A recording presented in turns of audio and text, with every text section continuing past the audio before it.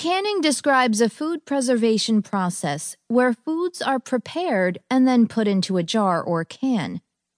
This extends the life of the food, often by a year or longer.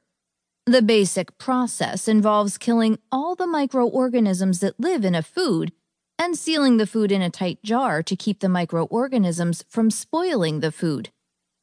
Keep reading to learn about the history of canning, some of its benefits, and the differences between the boiling water canning method and the pressure canning method.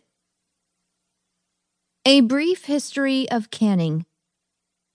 The canning process that you are familiar with today got its start in France in the late 18th century.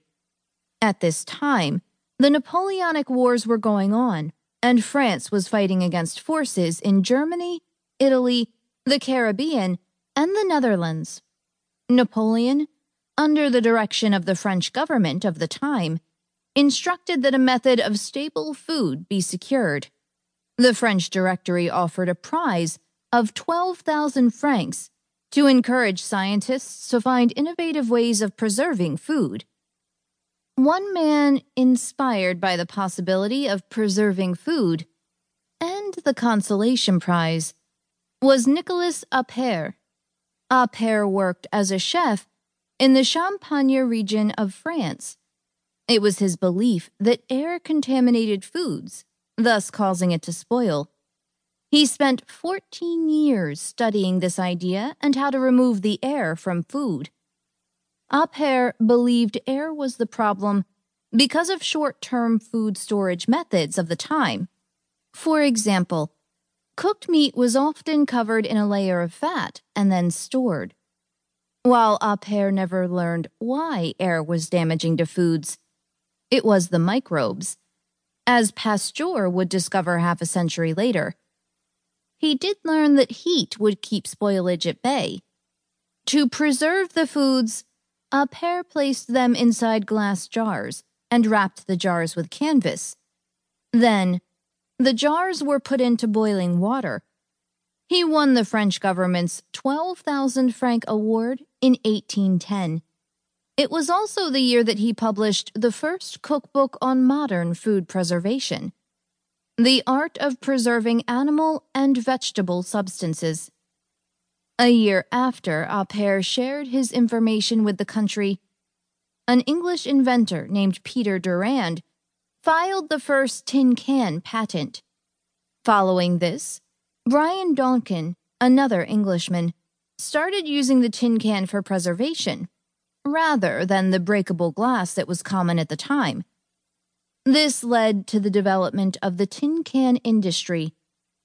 One of the first proprietors of this industry was Gail Borden, who used canning to produce sweetened condensed milk. Even so, the canning industry was not done expanding.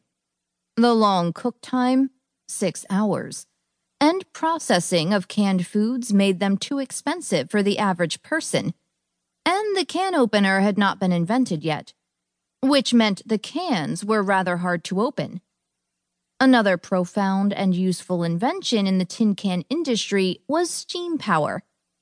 Dennis Poppin is credited with the idea. His invention was called the steam digester. Its original purpose was to cook foods faster, especially meats. Dennis Poppin discovered steam power nearly a century before Appert invented the idea of canning. It would be almost another century before the ideas would come together. Still, the earliest days of canning opened up the possibility of safe food storage for many countries. Canned food would eventually have a profound effect on the world, with the new preservation methods being applied in numerous countries by the 19th century.